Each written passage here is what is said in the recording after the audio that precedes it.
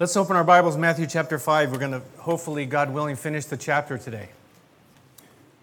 The last section we looked at, the question is our word good? And do we keep our word? Do we keep our promises? God is always true. Ultimately, God always keeps His word. He is always faithful. Always, always, always. I found that after 30 plus years of being a Christian is that God is faithful. If there's anything I know, is that God is faithful. He's faithful to His word.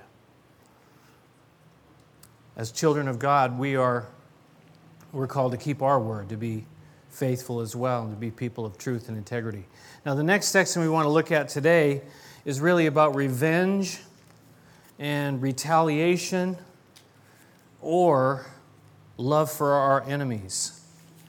How many of you know this saying, don't get mad, get even? See, everybody, you all know that. How come you know that so well? Is that your mantra? Oh, don't use that word mantra. That's Eastern religion. Don't get mad, get even. And we all know it because we've all felt it. We've all been through it. We all understand it.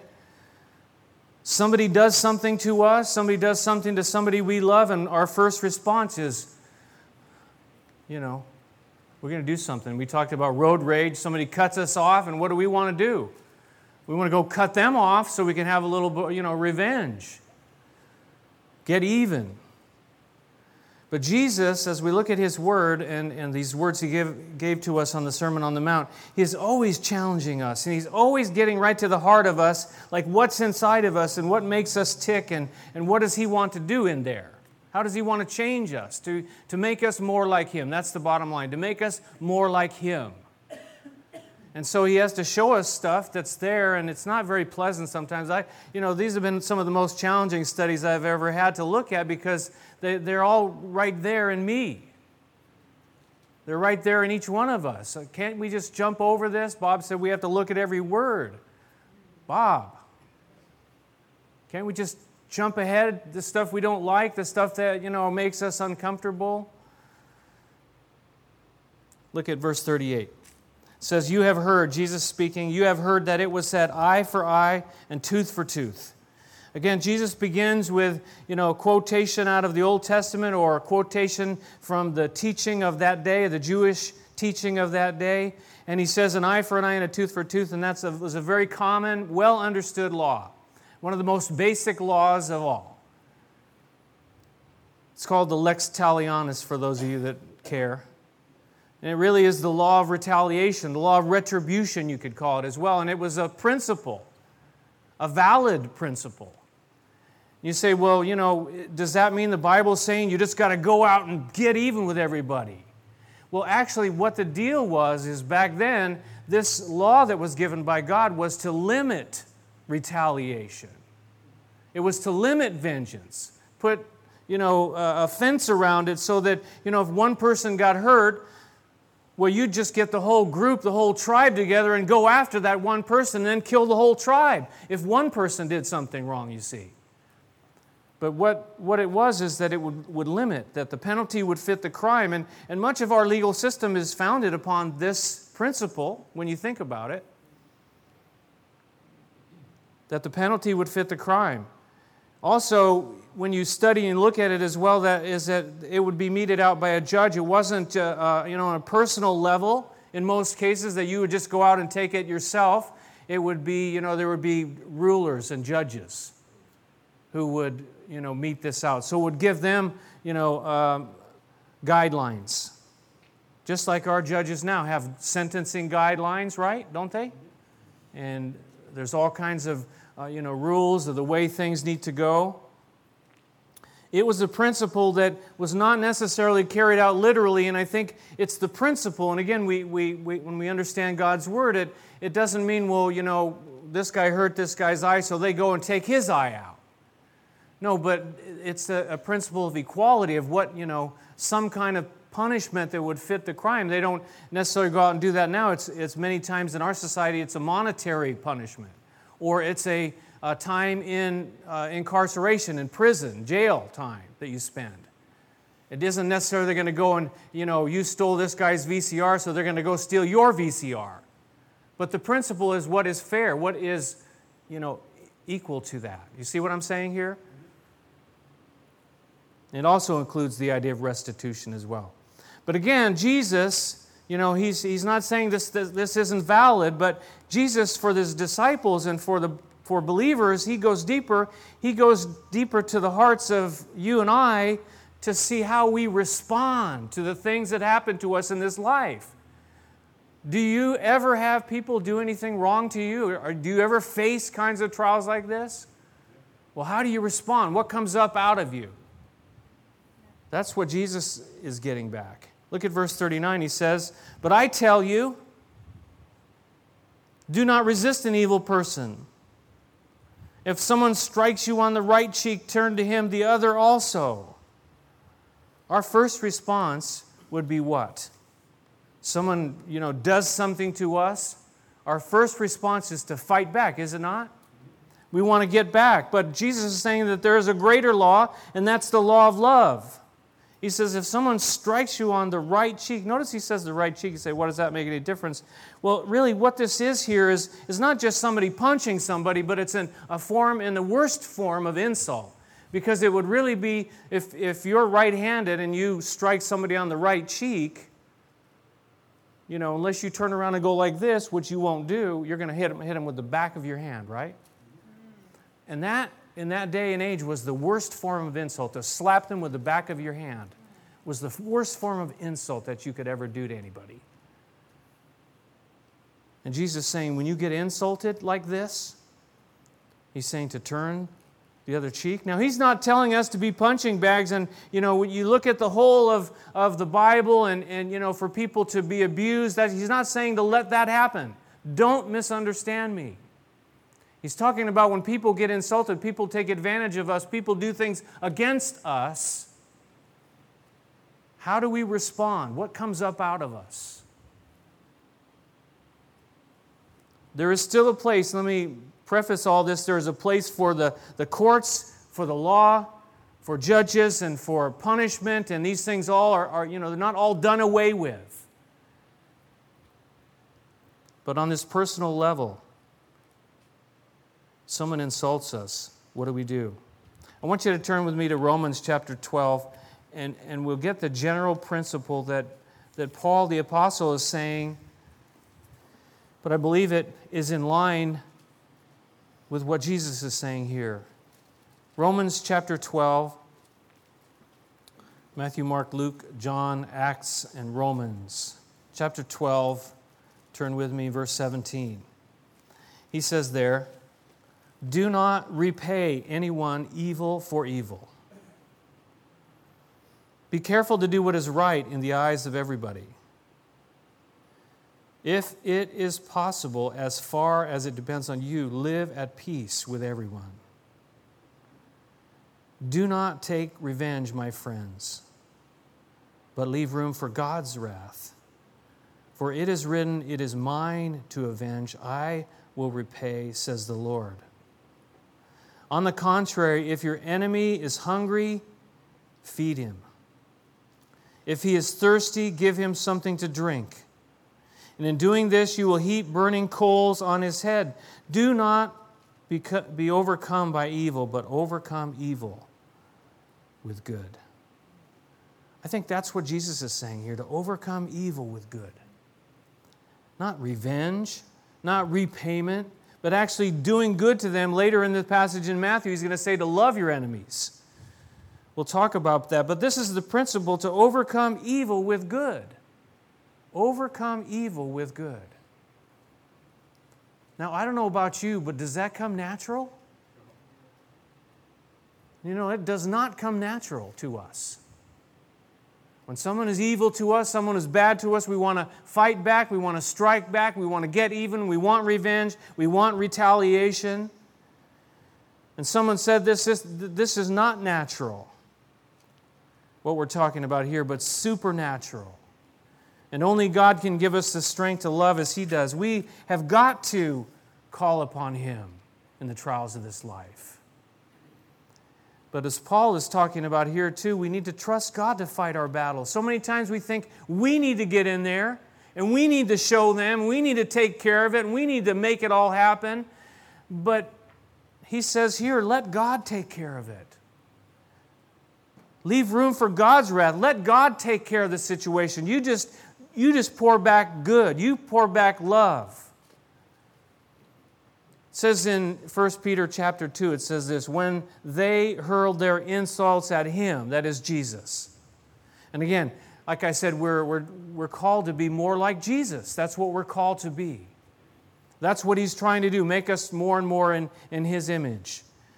And when those that were coming against Jesus, they hurled their insults at Him, it says, He did not retaliate. And when He suffered, He made no threats. Instead, He entrusted Himself to Him who judges justly. Instead, what did He do? He entrusted Himself to who? To God, to His Father. He trusted Him to take care of it, to fight, to do what was right. Usually when we get all, worked up and we, respond in kind to things that come against us, does it turn out well? It's like throwing, fuel on the fire, and things can get, radically out of control very quickly, very fast. Jesus did not retaliate, didn't make threats. Well, I'll show you. Instead, He entrusted Himself to Him who judges justly. It says in Peter as well, later in chapter 3, 1 Peter, it says, do not repay evil with evil or insult with insult, but with blessing. Because to this you were called, so that you may inherit a blessing. What? Someone does something evil and you want us to give them a blessing in return? Somebody insults us and we are supposed to give them a blessing in return? Whoa, I don't know about all this. I'm not sure if I can understand all that. I'm not sure if I can do this. Well, yeah, I just said that in and of ourselves, it's not natural. We can't do it. It's supernatural, though. But Jesus is calling us to something much higher than what we naturally have. I read this, though, this Chinese proverb says, he who seeks revenge digs 2 graves. Someone else said this, when we get even with someone, that is literally what we are doing, becoming even with them. We're bringing ourselves right to their level. We want to get even, and we're getting even all right. We're just like them now. Just like them. We're called to be different. We're called to be followers of Jesus. Someone else talked about this old Amos and Andy television program, and I have to say I've never seen it. I'm just too young. I'm so young. How many of you have ever seen that, though? Oh, man, you guys are old. I'll pray for you. But in this one program, it says that Andy was angry, and there was a bigger guy who would, slap him across the chest every time they met. And finally, he had enough of it, and so he told his friend Amos, I'm going to get revenge. He says, I put a stick of dynamite in my vest pocket. The next time he slaps me on the chest, he's going to get his hand blown off. Oh, that's smart. But Andy forgot the dynamite would also blow his own heart out. And revenge may hurt the other person, but it always blows our own heart out as well. It affects us. Again, that's why Jesus is talking about. Why does He want to deal with the stuff inside of us? Because He loves us, and He doesn't want us to be walking around with bitterness and angry hearts and hatred and retaliation.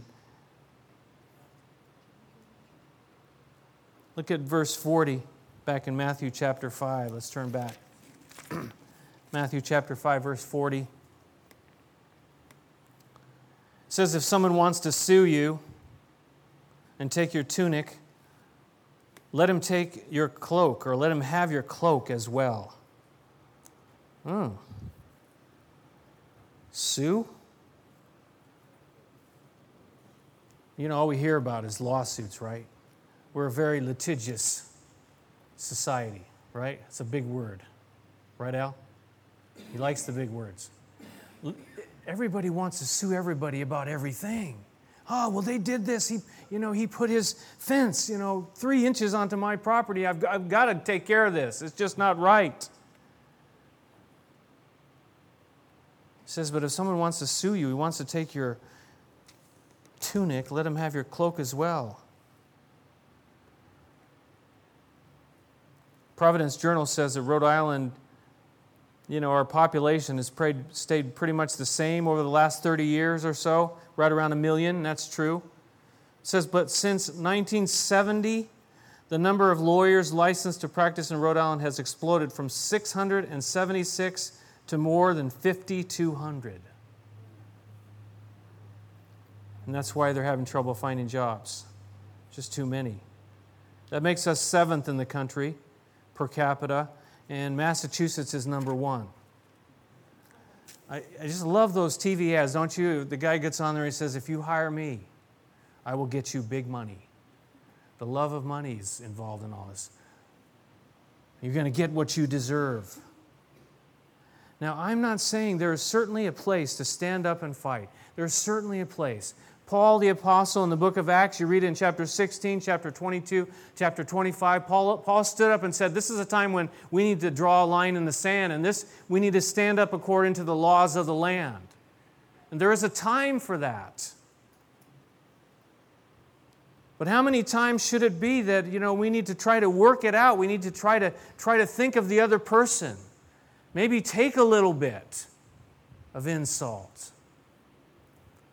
I go out for rides with the police department, and we're in my still going through the process to become a chaplain in the Warwick Police Department. And these guys, they say, we're called out to go to, these things where they say, well, my neighbor's stereo's too loud, or, my neighbor's dog barks, or, but the neighbors don't talk to each other. I remember we moved into our house in the guy that we were buying the house from, he promised me this car that was sitting out there. And I wanted that car. It was a little Mustang convertible. Not a GT, but just a 4-cylinder. But I wanted it. I wanted to fix it up and drive around in it and think I was cool. Maybe I put a little GT emblem on the side just to fake people out. But the problem was that he had also promised it to my neighbor. And so one day, we're there, and this neighbor's out there, the weeds had overgrown the whole car. And so he was out there, his son was out there weed whacking everything, and I go out there like, what are you doing? He says, well, I'm cutting this down so we can take our car out of here. I said, what are you talking about? No, he gave me that car. Oh, no, he gave us the car.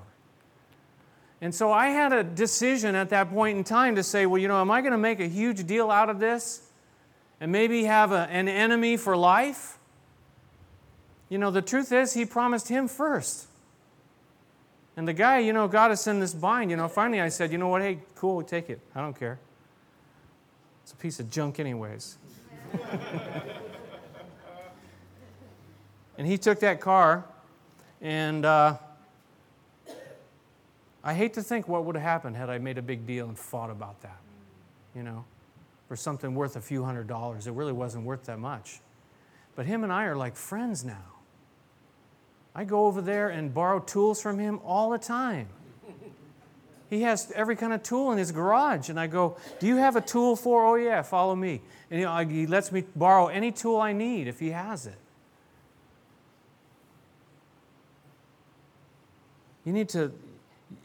Jesus, I believe what he's saying here and in the context of the whole picture is that we need to let love and wisdom guide us. Choose our battles before we just lash out and going to get what's mine and take care of my rights and what are my rights in the situation. Jesus knows that we have rights, but he also wants to deal with our hearts. Well, what's coming up out of our hearts? Is that we're getting all in the flesh and worked up and angry? And I was pretty angry in that situation.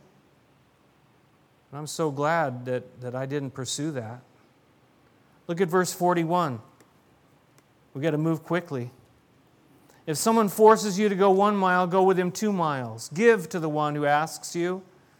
And do not turn away from the one who wants to borrow from you. Going 2 miles. The Roman soldiers could legally come up to you and say, listen, I'm kind of tired right now. You carry my pack and my gear for 1 mile. And they could legally force them to do that. They had to do it. But he's saying here, if they want you to go and they want to press you into service for 1 mile, go 2. You say, well, no, that's kind of inconvenient. It's inconvenient to go 1 mile. Why should I want to go 2? Because you might have an effect on this person. Who knows what could come out of it? This same word about being pressed into service is the same word used about the guy Simon, who was pressed into service to do what? To carry the cross of Jesus Christ. Go the extra mile. Give. Don't turn away. It's maybe not convenient, maybe not easy, but what is God wanting to use us in? And how could He use us in a situation with somebody that we just have no idea? Well, let's just go along for the ride and see what happens. But if we just say, no way, get away from me, how will we ever know?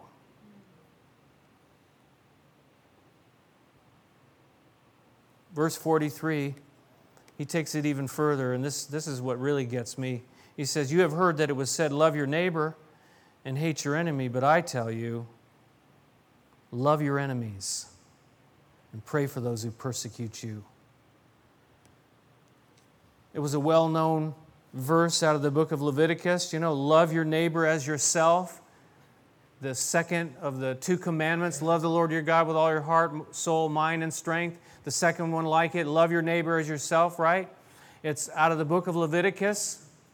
Both of those commandments from Jesus out of the book of the book of the law, the first 5 books. But when you read the whole verse where that comes from, let me read it to you. In Leviticus 19:18, it says this, do not seek revenge or bear a grudge against one of your people, but love your neighbor as yourself. I am the Lord. The context is no revenge. Love your neighbor as yourself. That's all over the Bible. We don't even, question that. Love your neighbor as yourself. And I want to add, love your neighbor as you already love yourself. That's what I think God is telling us to do. We take care of ourselves. Let's take care of our neighbors. Don't fight back, but love back. But what he says here, okay, neighbor, I can sort of get that. Although someone said this, the Bible tells us to love our neighbors and also to love our enemies, probably because they are generally the same people.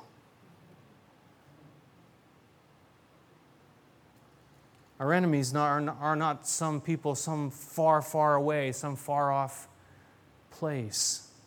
But those people that we deal with day in and day out, he says, love your enemies. Now, let me ask you, isn't that going just a little bit too far? Isn't that going too far? Love your neighbor as yourself, okay, but love your enemies? And he's talking about the word agape here, and this isn't like how you love your wife or you love your child or you love, God and you feel it and it's something you're all into. He's talking about a selfless love where you're caring about the other person's good more than your own. Your enemies, love your enemies, care about them more than you care about yourself, do things for them. That's what we read in Romans chapter 12. God help us. Not just don't fight back, but love them? Man, we better start praying now, I think. We better start praying and ask God to help us now. I need to. But look what he says there in that verse. The first way he tells us how to love our enemies is what? Pray for those who persecute you. First thing he says, and there are many, many other ways how we can show love to these people, overcome evil with good, but he says to pray for them. That's a good place to start, anyways, to pray for them. Do you pray for those people that are your enemies, that have done you wrong? I remember that this boss of mine, and I've told this story before, but I asked this boss if I could change my schedule and go to like part-time work, right? Because we were planning the church here, and this was in Connecticut. We were working in Connecticut, living in Rhode Island. I asked him, could I go to a part-time work? And he says, we just don't do that around here. What? There were other people working part-time, maybe one or two. So you know what? I said, okay, what else could I say? I'll get you. How dare you say that to me? I'm trying to be spiritual. Now, this is for the Lord. Well, we're doing this work for God. No, I said, okay, well, thanks anyways. But you know what? I started to get angry at him. And he was like the enemy. I walked through the hall and I'd see him. It's a guy who won't. But I got so challenged by that, and I began to pray for him, and I began to pray God's blessings on him, and you know what? It didn't change anything right then. But guess what did change? Me. Yeah, my heart changed. And I could smile when I saw him. Praying for those people that have done things, or that we even think they've done things, insulted us. Changes them, changes us. The interesting thing is, it wasn't that much longer when I realized, and I felt I was so stupid, I realized that it wasn't too much longer down the road that I was supposed to just cut it and just quit and make a clean break. And I go, oh, God, I'm so stupid. Well, don't use that word stupid, by the way. It's not good. I guess if you say it about yourself, it's okay. So I realized that's what the Lord wanted me to do. And the interesting thing about it is, about 6 months later, they called me back. And they said, can you come and work for us part-time? And we'll give you like almost double what we were paying you before. And like after that, I was just floored. And I was able to do that, go work for them like a couple of days a week. And it made up like the shortfall between, what, the church was able to do and helped us pay for all the extra things in life. It was unbelievable. If I had done it my way, but God said, listen, if you do it my way, I'll do it right. I'll do it right. I'll take care of you. When you think about a guy like Stephen, right, in Acts chapter 7, there were people who were persecuting him. They were actually stoning him to death. They were killing him. And what did he do? What did he do? God will get you. If you do this, God's going to get you people for doing that. Is that what he did? What did he do? He prayed for them. And you know where his example came from, right? When Jesus, those that were killing him, what did he say? Father, forgive them, for they know not what they do. Someone pointed out that the tense of the verb, when it says that he was praying, is like a continuous verb, that he kept praying all the way through the whole thing. Father, forgive them. Father, forgive them. While these spikes were being put in his hands, while they were being driven into his feet, Father, forgive them. So he just kept praying for them. One commentator said this, humanly speaking, such behavior as the Lord calls for here is impossible. Only as a person is controlled by the Holy Spirit can he live a self-sacrificing life. This is the gospel of the second mile. God help us. But look what he says in verse 45. He says that you may be sons of your Father in heaven. He causes his sun to rise on the evil and the good and sends rain on the righteous and the unrighteous. And if you love those who love you, what reward will you get? Are not even the tax collectors doing that? And if you greet only your brothers, what are you doing more than others? Do not even pagans do that? He says this is so that we would be sons of our Father in heaven, that we would be acting like him. As I've said a few times already, they would be more like Jesus, who came and showed us what the Father was like.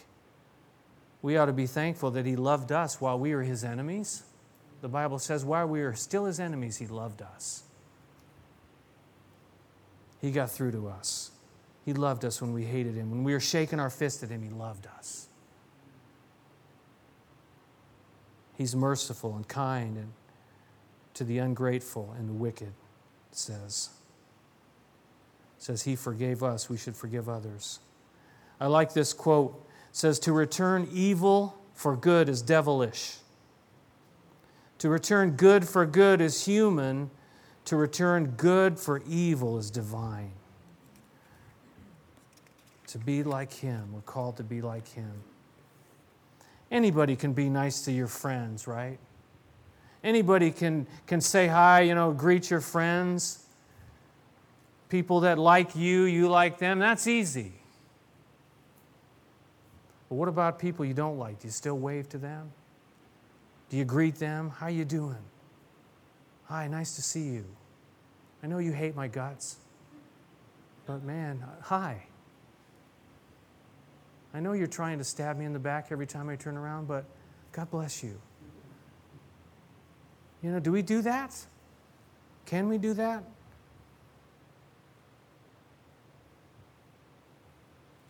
A Jewish man said this, the test of love is in how one relates not to saints and scholars, but to rascals.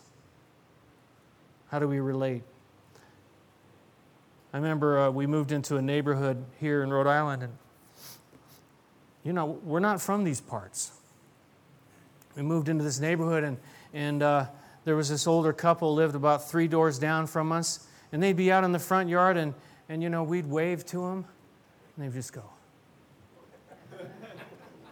I'm telling you, for 5 years, we waved to them. And they go, 5 years. And finally, I don't know what happened. Something happened, and they began to wave back and be friendly to us. Bob's waving at me like, 5 years. You say, well, listen, I've been trying to be nice to this person for 5 minutes now, and it's not working, so I'm going to stop. I give up. 5 minutes? How about 5 days, 5 weeks, 5 months, 5 years? Let's look at the last verse, though, because this kind of caps it all off, is what I've been saying all along. Verse 48, be perfect, therefore, as your heavenly Father is perfect. Now, some people, they look at this verse and they just try to weaken it and do away with it and make it mean something different. But I think it means just what he says, that he wants us to strive to be like our Heavenly Father, and our Heavenly Father is perfect. Now, does that mean we're going to be perfect in this life? We're going to achieve and arrive? No. But it's a goal, isn't it? It's a standard. It's what we pursue, what we want to be like. James Boyce, the pastor in First Presbyterian Church for many years in Philadelphia, said, we were created to be like God, to aim at Christ-like character. The only way we will be able to do that is if God gives us a transformed heart. We're created to be like that and to aim to be like Him, to be like Jesus. You say, well, that's just too big of a goal, but that's what we're called to do. It says in 2 Corinthians 13 to aim for perfection. And then he says later in the verse, and the God of love and peace will be with you. But I want you to turn with me to Philippians chapter 3, and we'll read that, and I give you my word that we will close with those verses. Philippians chapter 3, Galatians, Ephesians, Philippians. In verse 12, he says, after giving a whole list of different things that he wanted to know and to be like Him, like Jesus Christ, he says, not that I have already obtained all this, or have already been made perfect, but I press on to take hold of that for which Christ Jesus took hold of me. Brothers, I do not consider myself yet to have taken hold of it, But one thing I do, forgetting what is behind and straining toward what is ahead, I press on toward the goal to win the prize for which God has called me heavenward in Christ Jesus. He says, all of us who are mature should take such a view of things. And if on some point you think differently, that too God will make clear to you. He said, you know what? Forget about what happened yesterday. Forget about the past. Forget about what's behind you. And strain today to go forward to be like Jesus Christ today. Yeah, we blew it. Maybe you blew it on the way here in the car and you yelled at your kids or yelled at your spouse and you said, man, forget about me being like Jesus. Well, forget about what's behind. It's all that's behind us now. Get up and go on and strive to be. Strain. Press on, he says, to take hold of that for which Christ Jesus took hold of me. I haven't made it yet, but he says, I'm gonna keep pressing on. I'm not going to give up. I'm going to keep going. Even when I blow it completely, I'm going to get up and I got to keep going on. It's too early to quit. Would you not agree? Let's pray together. Our gracious Heavenly Father, we thank you for Jesus, your Son, who came to this world to show us what you were like. The love that you have, the forgiveness, the mercy, the grace. And yet, as we have given our hearts and lives to become yours, your sons and your daughters, you call us to that standard of perfection that you've set out. Yeah, Lord, we know we're not going to make it completely in these bodies.